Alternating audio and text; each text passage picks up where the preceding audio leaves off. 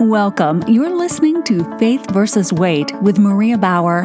Maria is a former U.S. Navy Health Information Systems officer, current health and wellness coach, and author of the book Faith versus Weight, reminding you that you already have victory in Christ. Now, here's your host, Maria Bauer. Hello and welcome. It's time for your daily Devo, because faith comes from hearing, and hearing through the word of Christ, Romans 10:17. Thank you for joining me as we are spiritually energized to share the good news and reflection and action from Genesis to Revelation in 1 year using the chronological 5-day Bible reading program as our guide.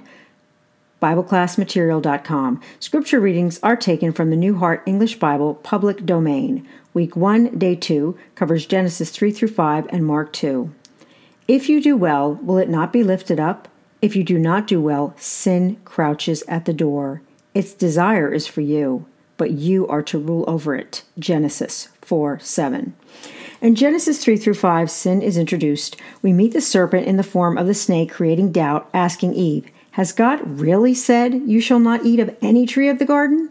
Satan tells Eve that God is flat out lying to her, that God is keeping her from something that will make her as powerful as he is, knowing good and evil. I don't know about you, but I certainly could have passed up on the knowing evil part. Satan also said, "You will surely not die." Another lie, since after that, man's days were numbered. However, once sin was introduced, it wasn't just our physical death that occurred.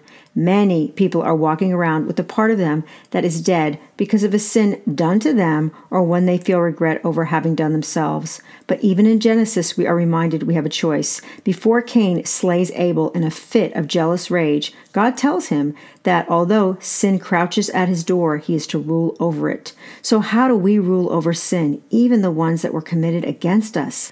Those who are healthy have no need for a physician, but those who are sick, I came not to call the righteous, but sinners. Mark 2:17. In Mark chapter 2, by the time Jesus returned to Capernaum, the word was out that he was a healer. The crowds were so bad, friends carried a paralytic through the roof. Moved by the faith of the paralytic's friends, Jesus tells the paralytic his sins are forgiven. Of course, the scribes are thinking only God can forgive sins. They reasoned this in their hearts. In other words, they didn't say it. They were just thinking it. But since the Son of God was also a mind reader, and still is, he knew what they were thinking, just like he knows what we are thinking. Only after forgiving the man of his sins does Jesus tell the paralytic to get up and walk. After that, Jesus decides to not only hang out with tax collectors, otherwise known as sinners, but also have them follow him. Once again, the scribes are wondering, if this guy is so amazing, why is he hanging out with sinners? Today's reflection: Jesus heals broken people. Today's action: ask Jesus to heal whatever part of you has died because of sin, whether you committed the sin or it was committed against you. Number 2, when you are tempted to sin, ask Jesus to help you rule over it. Father God, we offer up this time with confidence in your promise.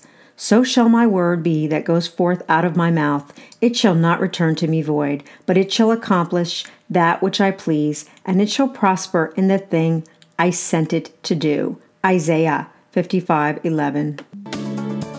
Thank you for listening to Faith versus Weight, reminding you that you already have victory in Christ.